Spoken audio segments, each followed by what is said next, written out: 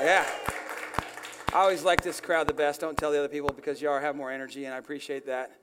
And I just got to tell you this. The last service, I was like, could y'all give a brother an amen? And they're like, amen.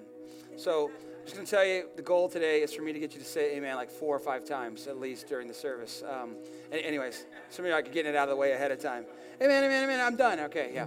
Little crowd participation today. Hey, I'm so happy you're here. Sincerely, if you're a guest with us today, or if you're new here, or if you've been gone and you came back, whatever your story is, man, I just want you to know we are so happy to have you here. It's such an honor for us to be able to host you guys here. Hopefully you were warmly welcomed, got some good coffee. By the way, that coffee that we have out there is a custom Life Point blend. We're about to start selling that for you. And I want you to, on that note, I want to tell you something. We have some merchandise out there. The young folk call it merch. But we still call it merchandise because I'm old. But I want to tell you about that. We got some new stuff out there today, and a bunch of it's already, I think, selling out or about to be sold out.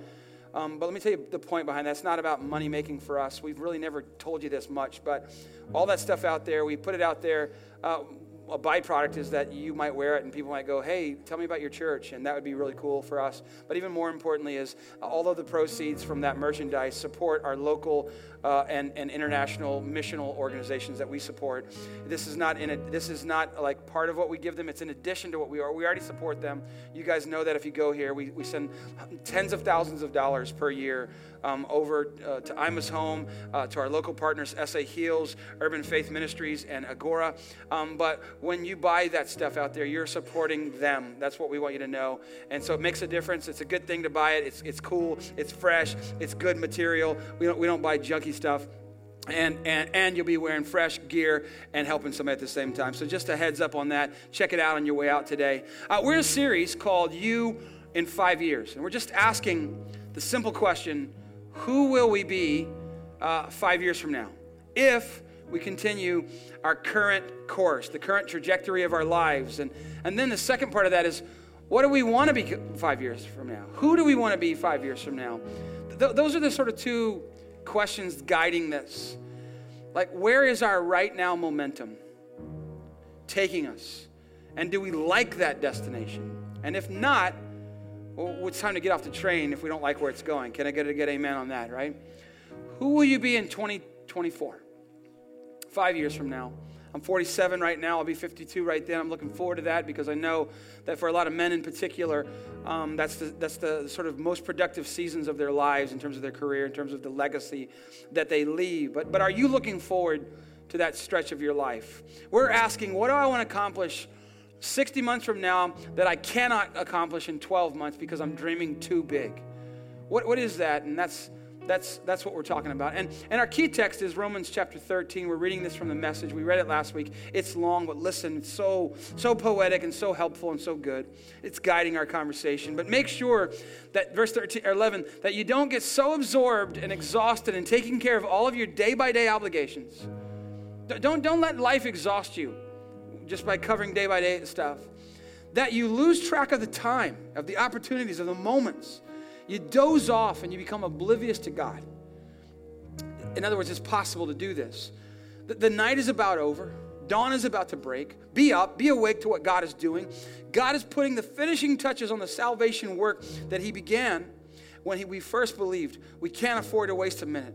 Must not squander these precious daylight hours in frivolity and indulgence and sleeping around and dissipation and bickering and grabbing everything in sight. Get out of bed and get dressed. Don't loiter and linger, waiting until the very last minute. Dress yourselves in Christ and be up and about. Lord, I just thank you so much for this moment. We love the New Year's because it's a moment where people are focused in a different way, where they're open to the changes, to the conviction of the Holy Spirit, to improving things about the way that they live and operate their lives. And so we just pray that this moment would be choice, that this moment would be good and healthy and whole, that the word of the Lord would go forth with clarity, and these principles would find good landing ground in our hearts and our lives. We pray these things in Jesus' name. And everybody said amen. Amen. Today I want to talk about making change. That's the title today, because I think that a lot of us assume that over time good changes will just sort of naturally occur in our life. But what I've found is that if change happens by chance in your lives, it's usually the kind of change that you would not have wished for yourselves. That good change is something that happens by the power of God's Spirit working through us. It's something that we choose. It's something that we can make happen, make change. I was listening this week and got to read a few of the notes from Pastor Craig Rochelle on a message that he gave recently about habits. And it was so good. And I was kind of going to go this way a little bit this week. And then I was like, it's not as good as what he said. And I'm going to borrow some of what he said and give you that. Because here's my principle. If you're not cheating, you're not trying. You know what I'm saying? It's a very godly, pastoral principle, right? But really what I mean is that I would rather be effective every day of the week than be original. Like original is awesome, but effective is even more awesomer. You know what I'm saying? Okay, nobody gave me an amen. Thank you, somebody right over here. Appreciate it, brother, because I was like, oh man, I'm just shrinking in everybody's sight right now. But here's the first big idea that he gave, and it's the one that I'm going to use the whole way through. He says, successful people do consistently what other people only will do occasionally. Think about that. Successful people are consistent at what makes them successful. And other people will only do what they do occasionally. No matter what, if they're successful in some area of their life, I promise you they are successful because they are doing things consistently that other people will only do occasionally. Which is why this next phrase, which if you're taking notes, write it down. Ongoing consistency is much more important than short-term intensity. Ongoing consistency will trump every time short-term flare-ups of intensity, which is what a lot of New Year's resolutions are about. It's like go hard for a few minutes, and then we can't sustain it, and we fall off and we quit. Now, why is this the case? Why is this ongoing consistency thing so important? Here's why. Because ongoing, steady, slow, measured consistency allows you to tap into what some people have called the most powerful force in the universe, but it's not, because God is, but it's really close, right? And not really. And that is compound interest. You guys know what I'm saying with the compound interest? Right? Some of you have felt it in good ways, and some of you have felt it in bad ways. Albert Einstein, right, one of the smartest people ever lived, he said that compound interest is the eighth wonder of the world. He said, he who understands it earns it. He who doesn't pays it. That's a good word right there, y'all. Somebody should have taken a lap right there. Not really. That's the kind of church I grew up back in the day. You know what I'm saying? Somebody, woo, I like that when they take a lap. Anyways. Sometimes that would be helpful for me. Not really, anyways. Now the problem, by the way, today's message, like I don't want to just inspire somebody. Like that's good, but I want to give you practical things to think about. These things that are forming the way I am and the way that I think and have helped me along the way. Because here's the problem. For so many of us, compound interest, the idea of waiting a very, very long time to keep sowing seeds in, to keep investing in, so that over the years, compound interest takes its root in our life. The problem with that is, for most of us, is ain't nobody got time for that. Know what I'm saying? Ain't nobody got time for that. I'm behind. I got to catch up. I need a miracle. I need a cure, right? And we've made it to March so many years, and our resolutions are already dead in the water, and we're just discouraged. Why? Because we're over here, but 5 years from now we want to be over there, or 5 months from now we want to be over there, and we can't get from here to there by cheating. We have to go through something called the process. And nobody wants to go through the process because the process is hard, and the process takes work, and the process takes discipline, right? And so we were like, man, I want to change, but I just can't change. I want to get better in this area, but I can't. It's like that time I read the Bible that one night, and I didn't wake up the next morning like a man of God, right? What's the deal with that, bruh? I read the Bible like for 12 seconds, you know? It was like a short reading on the YouVersion plan, right? It's frustrating. Isn't there a pill I can take? Isn't there a concoction that I can put together, like some armadillo's milk and stir it with a chicken foot, and it like makes me a man of God? And like, no, that's like witchcraft or something. I don't know, right? Isn't there something I can buy on Amazon? Probably, you know what I'm saying? Because they got everything on Amazon, right? And I love me some Amazon. Be like, why can't I just be a great husband? Is there like a weekend conference that I could go to that would fix everything? Nah, bruh. You just got to do the dishes and stop being a jerk. You know what I'm saying? Can I talk straight today? Or I don't know if you are. Some people over here are okay with that, right? Yeah, I know, bro. I know that. But I tried it that one time and it just didn't take, you know. I'm still not a good husband. I just don't understand, man. I saved money for like that 1 week. I stopped drinking coffee for that 1 week at Starbucks. And man, it was like I saved $100, but I still owe $34,900. I used to owe $35,000, but it's only $100. I want to stop spending so much money, but I can't. So, bro, that's just how I roll. I just have debt. I'm just going to live in debt the rest of my life. It didn't take, right? Like I don't work hard at my job because I don't like my boss. He's a punk, man. What? He didn't tell you how special you were like your mother did all your life and give you a reward for doing nothing? Oh, I'm sorry. It's called real life. So here's the thing. You can't jump from here to there without going through here. The process, the discipline, the work, the effort, the habits. And this is the next 5 years of your life, here to there. That's the next 5 years of your life. And whatever you're dreaming there is going to require you to do consistently some things that other people won't do. They won't pay the price. And successful people understand this, and that's why, in part, that they're successful. And I'm not even defining success in the way our culture does. I'm not talking about money. I'm not talking about fame. I'm not talking about fortune. I'm not talking about any of that. I'm talking about being the kind of person that God saw when he created you. You know, Jesus was this incredibly successful person, and not in the way that the world measures success. He was incredibly successful at pleasing his Father, pleasing God. If you look at his life, I can tell you that one thing that Jesus never said, never, was that, man, I just can't find time to pray, right? I'm so busy, and he was busy.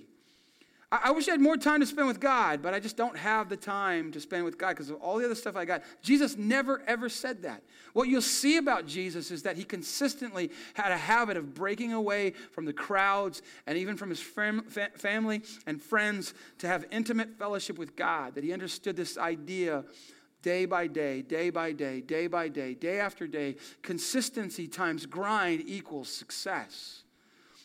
Consistency times grind. You know what I mean by grind?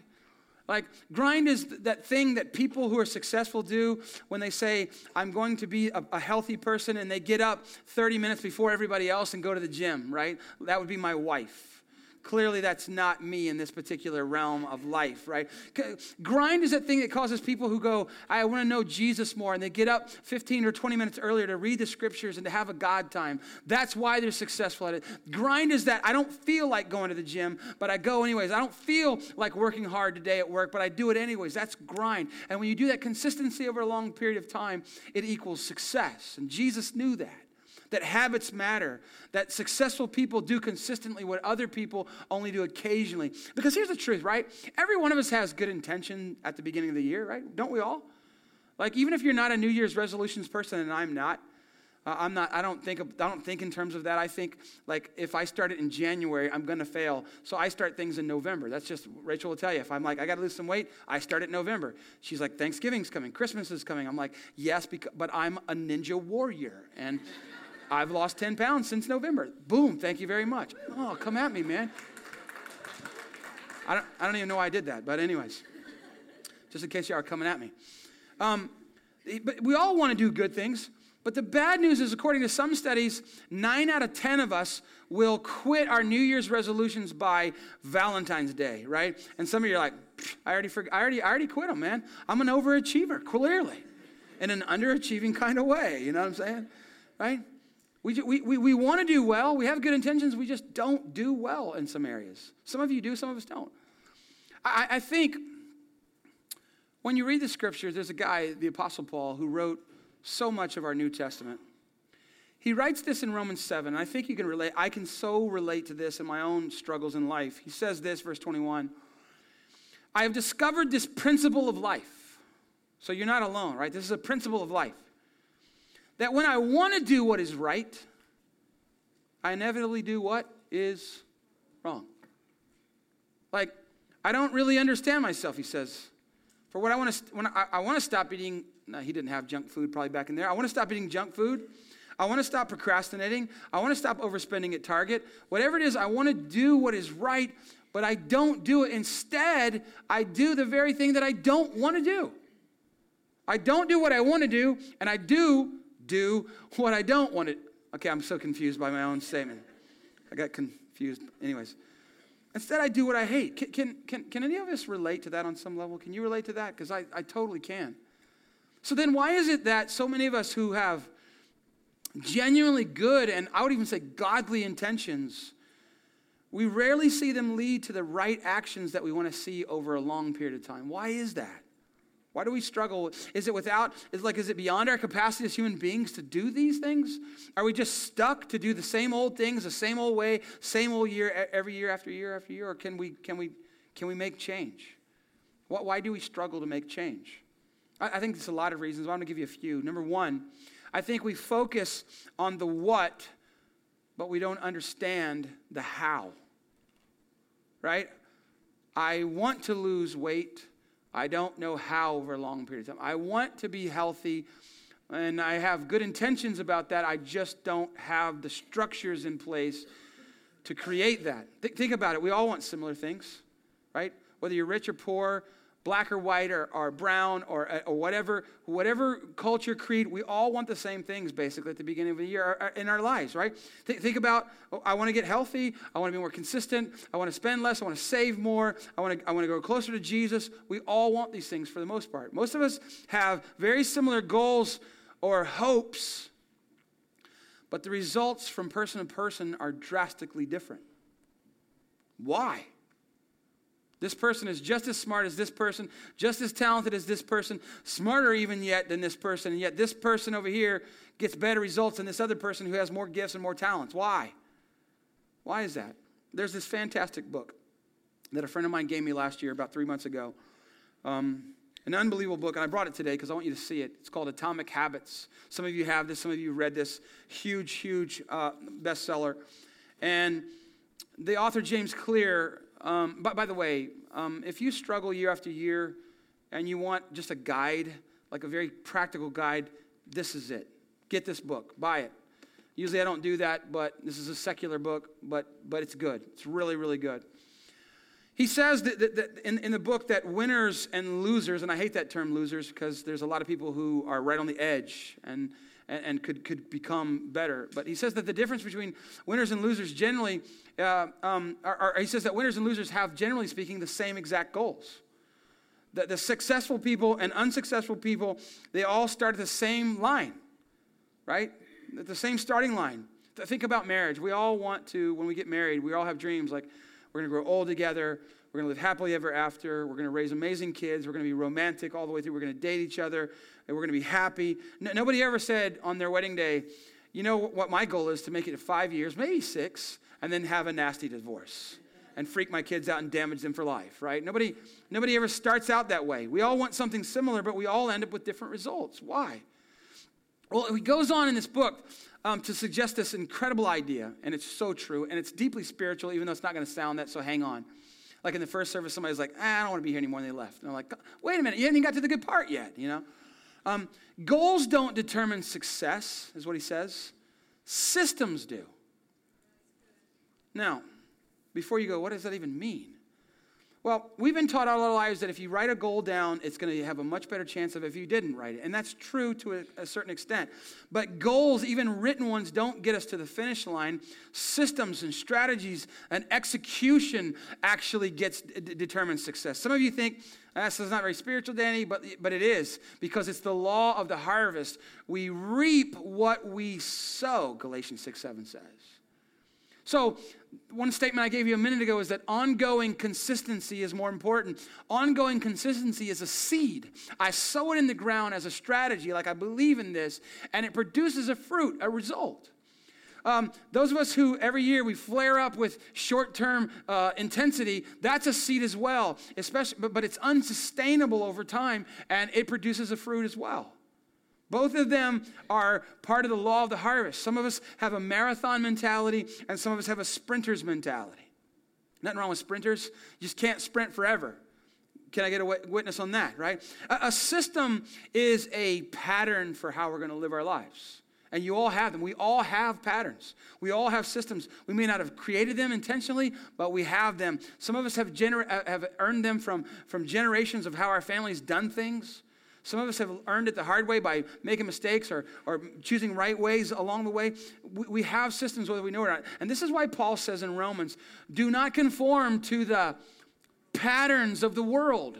That the way the world works is patterned.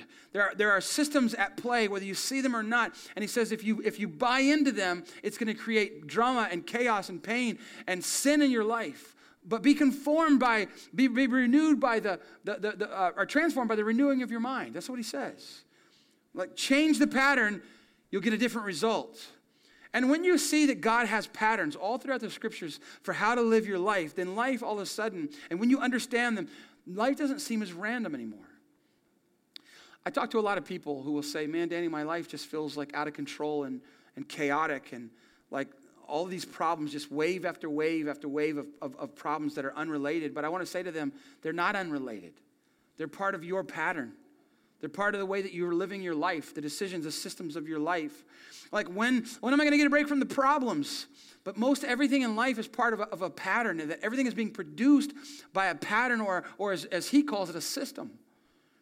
From the beginning, our Bible teaches us in Genesis that everything reproduces after its own kind, that there's a pattern in a seed, that the seed reproduces after the pattern that God put in the seed. So grapevines produce grapes, right? And apple trees produce apples because it's all the way down in its DNA and all the way down at the sort of molecular level that there's a pattern that causes that seed to produce a certain kind of fruit. So if I can perceive the pattern, I can finally deal with what the patterns have been producing in my life, because patterns produce after their own kinds. It's a fact, and this is why goals do not produce results. Systems do, patterns do, strategies do. Life is not as random as it seems, and it's not as chaotic as it first appears. Sometimes things happen. Let's just be honest now. Sometimes things happen in life that are random, that life can sometimes take terrible turns that are not part of a pattern. But most of the time, please hear me, most of the time, things that we struggle with are being produced in our lives by the systems that are part of our life and the way we do our life, the way we see life. And by the same token, if you've got good patterns, they're going to produce good fruits. So then the key to lasting change is doing more of the same right things. But nobody wants to do that because that's boring, it seems. Now think about the guy that I'm named after, right? Daniel. Daniel was this unbelievably successful guy in the Bible. His name means God is my judge. And I remember when I learned that as probably a 12 or 13-year-old boy, I was like, oh man, every day of my life he's judging me. You know what I'm saying? Kind of freaked me out just a little bit, right? But Daniel, he's been taken captive from Jerusalem, brought he's the choicest. They take the best people, the best animals, and they would take them back to the land that the invaders did. And Daniel is surrounded by a bunch of the best, and yet he stands out amongst the best of the best as a leader, as godly, as gifted, as talented, and different. Why? How? Matter of fact, Daniel's story, if you read it, he faces intense opposition from people who are sort of at his pay grade, people who are trying to sabotage him, people who are trying to get him caught and trapped, and they succeed in this. Why is it that when he is thrown into a den of lions because he's obeyed God, he's able to stand strong, unafraid, trusting God, come out alive on the other side? How did he rise up amongst his peers? It's because he had systems in place that led him to a life of faith and faithfulness that produced strength in his life. What was the system, Daniel? Get to the point, bro. What was the system? For years, Daniel had pre-decided that 3 times a day, every day until forever, he was going to stop and spend time with his God 3 times a day. This is his habit. This is his system. Morning, I wake up, I open my eyes, I turn my face toward God, I raise my hands in worship, I raise my hands in prayer. I'm going after God with all of my heart. I go through my day, I do what I got to do. Before I eat at lunchtime, I stop, I turn my face towards God, I open my windows, and I pray towards heaven. I go through the rest of my day, I do what I got to do, but when evening comes, I turn my face towards God, and I pray, and I ask God to bless, and I ask God to guide, and I ask God to strengthen. And this was his pattern, and this was his system, to use James Clear's words. And it was this system that made him successful and strong. It was a pattern that produced a product that he wanted in his life. And he predetermined, this is how I'm going to roll. Now, here's the mistake that we tend to make. I hope this is helpful. I hope it is. We tend to think, well, I don't like the fruit. I don't like the results. I want to change the results. I just don't want to change the process or the system. I don't want to do the hard work. I just want to figure out how do I shortcut to get different results than the ones that I'm currently getting. But you won't ever get the fruit until you first deal with the root. That's the hard work. That's the discipline part of this. The root is the underlying system that's at work in my life and in yours that's causing the fruit for good or for bad. And so then if we can fix what we do, how we live, the habits in our lives, the outcomes, the fruit will fix itself. Thank you. I was just waiting on anybody to go, oh, that's pretty good. Yeah, okay. We don't make change. Number one reason why we don't make change is we don't make change because we focus on what and not how. Second reason, which is a much shorter one, by the way, you can relax. The second reason we give up so quickly on making change is because we don't see progress fast enough in our lives. Can we just be honest that whether you've ever been diagnosed with ADD or not, our country is filled with people who have ADD. Come on, can I get a name? Like, I don't mean like clinically. Some of you are like take medicine for that. Like if you've been around me long enough, you know that brother needs to be on some medicine. Squirrel, I'm like, squirrel. Like I'm in a meeting at staff, and I always face myself towards the window. I'm like, oh, hey, y'all, look, there's a deer. Hey, look, there's a squirrel. Hey, look at that butterfly. And they're like, bro, we're like, this is serious business. I'm like, yeah, but look at that. It's amazing. And they're like, oh, yeah, that's right. We're having staff meeting again. But when it comes to the hard stuff, we're ADD, man. We can't focus very long because we don't get the results we want fast enough. For instance, I love cereal. Man, I'm telling you, I'm not talking about like healthy cereal. I ain't got time for that. You know what I'm saying? I don't even like Fruit Loops unless they are blasted with marshmallows. They call them Fruit Loops with marshmallow blasts. Fruit Loops are here, and the blasts are at a whole nother level. And I don't eat cereal for breakfast. That's for chumps, you know what I'm saying? I eat it at night, after dinner. Be over there watching some sports, and I'm like, I got to have me something. And I'm going to go over there and get some Fruit Loops. And then I'll be like, man, Danny, you look pathetic, bro. 18 times a year I do this, right? And I'm like, you got to lose some weight. And so my first instinct is I'm going to cut out Fruit Loops with marshmallow blast. And after 2 days, I'm getting on the scales. I'm like, what's up? I hadn't lost 10 pounds yet. And then you just want to quit because you didn't lose weight instantaneously. We don't see the results fast enough, and we say it didn't work, and because of that, we tend to quit. And here's why we do this. Here's the principle. We wrongly conclude that small, good decisions don't matter that much. That's why we're talking about you in 5 years, not you in 5 months, by the way. That somebody once said, you got to dream big, but you got to start small. I'm going to lose weight, so therefore I'm going to run 5 miles tomorrow, only eat grass and seeds, and then 3 days later we're like, I'm exhausted and I can't do it anymore. You had a big dream, but you didn't start small. Do what you can do. Do what's take the next right step. And we stop that. We wrongly conclude that this small God-honoring habit, this small faithful decision, this small good and positive action doesn't make that big of a difference after all. And so we quit. And the opposite is true. We don't think that these small bad decisions that we make along the way have any impact either. It's like that one time that I ate a whole box of Pop-Tarts and I was like, man, that's going to make me pay in the morning. And I get on the scales, I'm like, boom, didn't even budge, man. I can eat as many Pop-Tarts as I want. Because they are going to be served at the marriage snack of the Lamb. Y'all do know that, right? In heaven, they're going to have Pop-Tarts there and little microwaves to microwave them for us. Or maybe they'll come microwaved. I don't even know, but they're going to be hot and beautiful. And so what we say is that the small good decisions don't really move the needle, and the small bad decisions don't do much either, and we miss the truth of what is impacting your life in massive ways, and that's this. Our life is the sum total of all of the decisions that we have made along the way. And we think, no, it's just the big decisions that we made along the way. No, it's not. The big decisions aren't nearly as important as the myriad of small decisions that we made, good or bad, along the way, in terms of forming our lives, because it's all about compound interest. We think about the future, right? Especially when we're young.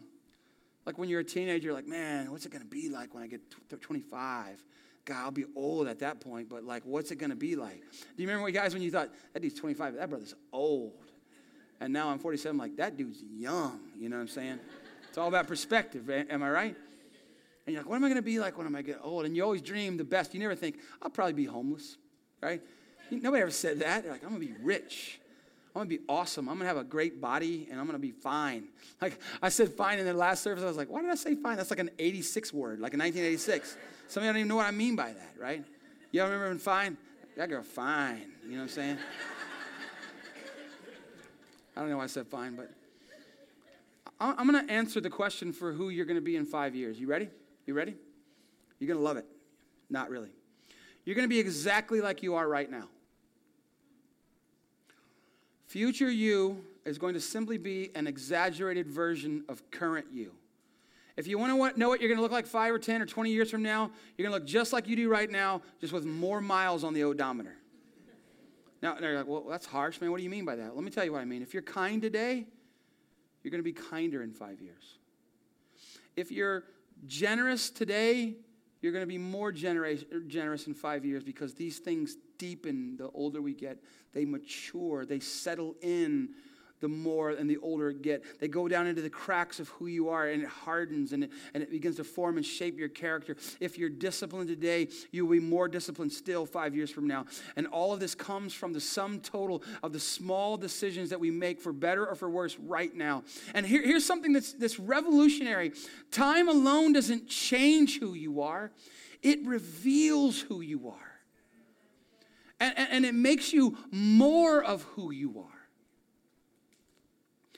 I'm going to be different in the future because the time is going to change me. No, you're going to be exactly like the choices that you're making today, just more set in your ways, which is why change is harder the older that we get.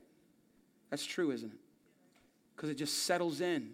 That means, though, good news is that if you don't like what you're getting right now, you can make change. You can change what you're doing. You can make change by being patient and starting and dreaming big, but starting small and slow and steady and long term. It's in the systems. It's in the patterns that the change is made. Almost nobody wrecks their lives all in one day or all at one time. What happens is we make small, bad decisions over time that begin to shape us and begin to form us. And over time, compound interest takes place because it works in good ways, and compound interest works in bad ways. If you have credit card debt right now, you're experiencing the pain of compound interest not in your favor. And over time, one day we wake up and go, how in the world did I get here? You didn't do it all at one time. One little bad decision followed by another. The other hand, you take somebody else who's crushing it, making an incredible, they're victorious in their life in some level, and you look at them and you say, well, how'd they get there? They didn't get there all at once. Again, it was one small decision at a time. It was one moment of self-sacrifice. It was a small discipline done again and again. And nobody else knows about all the times that you spent on your knees in prayer, and all of the times that you fasted, and all the times that you sought after God when everybody else had gone home, and all the times that you had difficult conversations, and all the times that you made difficult leadership decisions that nobody understood, but you knew God had told you. And in the early mornings and the late nights and the grind and the faithfulness and all of the perseverance that it took for you to get to where you are right now, nobody saw that. And they don't see that, and they don't understand that, but you realize it was one small faithful decision after another over periods of years that led you to the place that everybody else wants to be, but they don't want to pay the price that you've paid. They want what you've got, but they want shortcuts to get there, and it doesn't work like that. And I love what Stephen Furtick says. He says, we always see the glory, but we never know the grind that got them there. Come on, that's good, somebody. Your good decisions, your small good decisions are not wasted. In fact, they are being stored up one day after another. You may not see it for a bit, but you start out this year adding a good, God-honoring discipline one day, and you do it the next day, and you do it the next day, and you're faithful. And it's not that you're perfect. It's not that you won't make mistakes, but generally speaking, you're pointed towards God. You may not see the results in a short period of time, but it's like when you put on water to boil, and you watch it grow 100 degrees, 110 degrees, 180 degrees, 200 degrees, 211 degrees, and all of a sudden there's a tipping point, 212, and stuff starts to come from the ground, and stuff starts to boil up, and that's what happens with good decisions over time, is you're storing those up. You may not receive, you may not see them, but all of a sudden, and there's a tipping point, and now it becomes obvious what you've been up to. You're now in shape. You're now out of debt. Your marriage is better. You're making a difference or whatever, and people are going to look at you and they're going to call you an overnight success. But they have no idea all of the private sacrifices that you've made, and all of the faithfulness, and all of the consistency, and all of the times you had to overcome your self-doubt and your insecurities, and all of the time that you fell and you had to dust off your clothes and get back up, and all of the praying, and all of the seeking God, and all of the fasting, and all of the enduring criticisms, and they have no idea. But please hear this. It's the things that no one sees that brings the results that everybody wants. It's the stuff that we do in secret that produces the things that everybody else wants. One small good decision at a time, over time, produces change. I love how Paul says it in Galatians chapter 6, verse 9. He says, let us not become weary in doing good. For at the proper time, for at the right time, over time, we will reap a harvest if we do not what? Give up. Let's not become weary and honor God. Let's not become weary in doing the right things. Let's not become weary in living by a budget. Let's not become weary in counting calories. Let's not become weary in getting up 30 minutes earlier to seek the face of God. Let's not become weary in going to the gym. Let's not become weary in fasting before our God. Let's not become weary in doing the right thing, honoring each other in our marriage, even when marriage isn't working as like the way we wish it would. You may not see it for a while, but it's being stored up. One little decision, one little decision, one little decision, one little right action, one little discipline, and it's being stored up until one day it all spills out over the edge, and all of a sudden there's favor and blessing and goodness in your life, and people will go, hey, where'd that come from? Day by day, day by day. Dreamed big, started small. Dreamed huge, believed day by day by day by day, and then all of a sudden it stores up and it overflows in your life. That's how it works. Lastly, our distorted identity. This is the reason we don't make change. Our distorted identity sabotages our success. And what our spiritual enemy does is the moment that you fail in your new efforts, he's going to come and call you a failure. And if you believe what he says about you, it will disrupt, it will destroy, it will create a pattern in your life that will not produce the kind of results that you want. We see this with Paul in Romans chapter 7, which we read a bit ago, Romans 7:21. He says, I have discovered this principle of life, that when I want to do what is right, I inevitably do what is wrong. And then he does what so many of us do. He connects his failure to his identity. You guys can come back to the music if you don't mind. He connects his failure to his identity. And here's what he says, verse 24. Oh, what a miserable person I am. I love the King James. It says, oh, wretched man that I am. Who will free me from this life that is dominated by sin and death? Paul is wailing on himself. I'm not disciplined. I'm not becoming more like Jesus. I keep doing the opposite of what I set out to do. What a miserable person. I found this in my own life because I've done this very thing so many times. I found it incredibly defeating and not helpful at all to beat myself up when I don't reach my goals and when I don't do what I wanted to do. Taking ownership and taking a responsibility and having people hold me accountable, yes to that. But beating myself up doesn't help. And this is what Paul is doing. And we wrongly identify some failure that we made with who we are. And an unhealthy identity, listen now, please hear this, creates unwise and unhealthy habits in our lives. If I don't see myself the way God sees me, under grace, protected by him, Son of God, not perfect, but Son of God, and whom he loves, he says he loves, and whom he's well pleased. If I don't see myself in that way, then out of that wrong identity that I have in my life, it will produce, it will exacerbate what's already sort of a tenuous situation in my life. It will create bad fruits in my life because I don't see myself the way God sees me. So we have to look at the patterns of the past and go, what can I fix about that? But we also have to replace the bad patterns with new patterns. And that's why, please hear me, that's why we're starting the year with 21 days of prayer and fasting. We're starting with God. Because I don't care if you're here and want to go there. If it doesn't start with God, I seek you first. I start this new year. I place you first in my life. I'll pray, God. I'll read my Bible, God. I'll fast. I'll lay aside stuff. If it doesn't start there, then we don't get the other stuff. Jesus says, seek first the kingdom of God and his righteousness. And then part that we don't like. All these things will be added to you. Start new habits this year. Seek first God's kingdom. Join a group. Serve. You don't have to serve here. Serve somewhere. Help other people. That's what you were made for. Do that. Join a team. Get involved. Plug in. Start a new pattern because identity shapes your actions. And this is why getting a vision of you in 5 years is such a big deal. The point is when you know who you are in Christ, you will know what you should be doing. You will know what you should be doing. Back to Paul, he's frustrated, he's beating himself up, and so he asks this question, and we see here this shift in his thinking. He says, who will free me from the life that is dominated by sin and death? In other words, he stops thinking about what, and he starts thinking about who. And all of our goals and all of our dreams and all of our resolutions need to be who-centered, not what-centered. Who, not do, right? And then he says in verse 25, thank God the answer is in Christ Jesus our Lord. He's thinking who now. You start with the who goals, not with what goals. And he looks to the source and he understands that this is the only one who can change me, who can save me, who can deliver me, who can set us free. He's my source. He's my strength. He's my healing. He's my hope. He's the one who says he can make all things new. He's the one who says with him, anything is possible.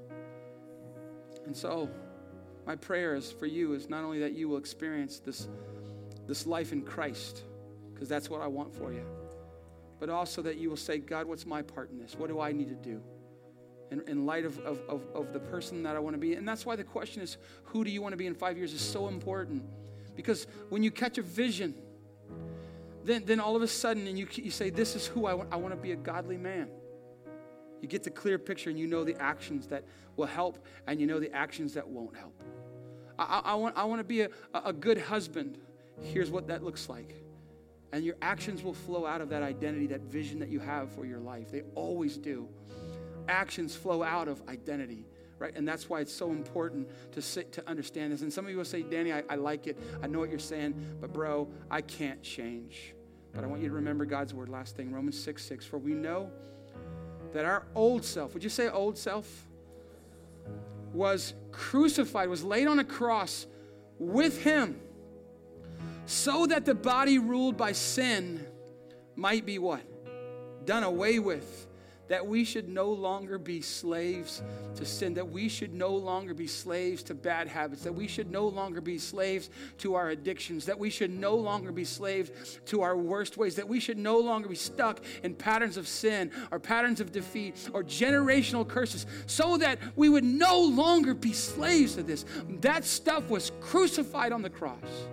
And it's because I don't realize who I am in Christ that I keep living less than. And God says, listen, you're my beloved son. You're my beloved daughter. I'm pleasing you. Come on, we can do this. Come on, let's do this. It's not about what, it's about who. Who is for you? Who stands beside you? Who's with you? Who's got your back? Who goes before you and who has your back? It's Jesus, everybody. He loves you so much and he wants to help you so much. want to pray for you, and then we're going to get out of here. Lord, thank you so much for your word.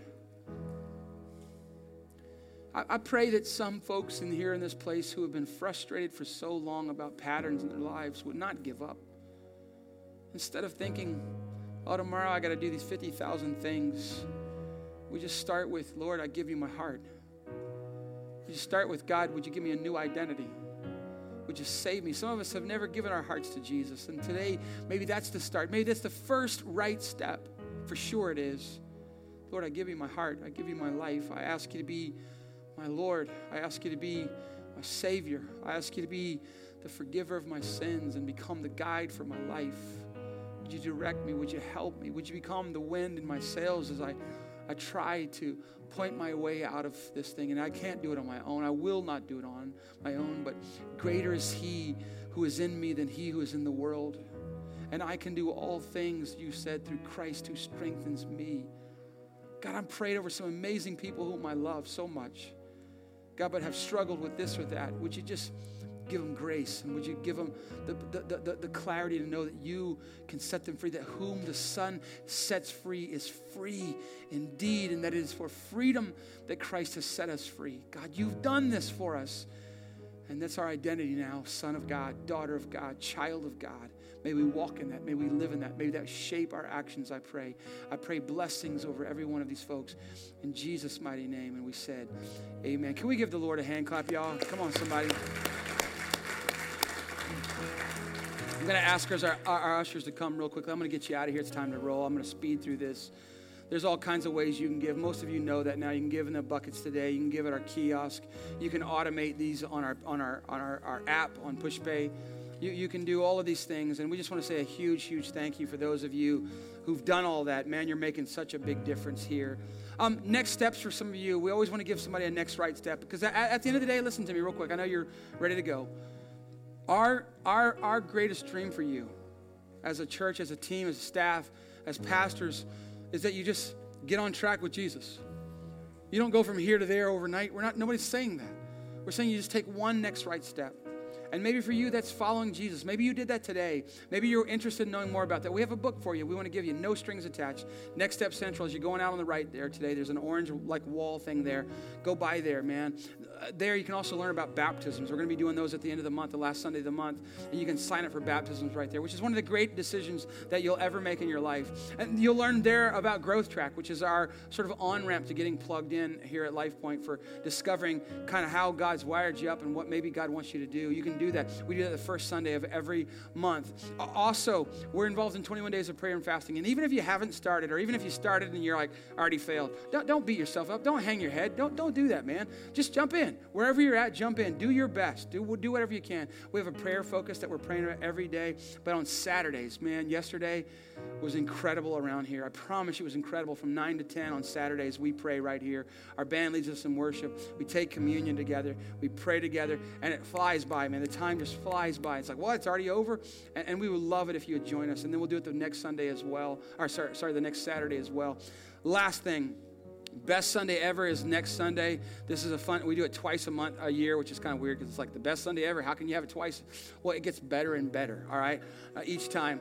And here's the fun part of it. We're going to give away all sorts of free swag. So next week, everybody gets I think it's the coolest t-shirt we've ever made. I love it a lot. Everybody's going to get one of those. So invite your friends, invite your family. Let's pack this place out. I promise you're going to be proud of what goes down in here.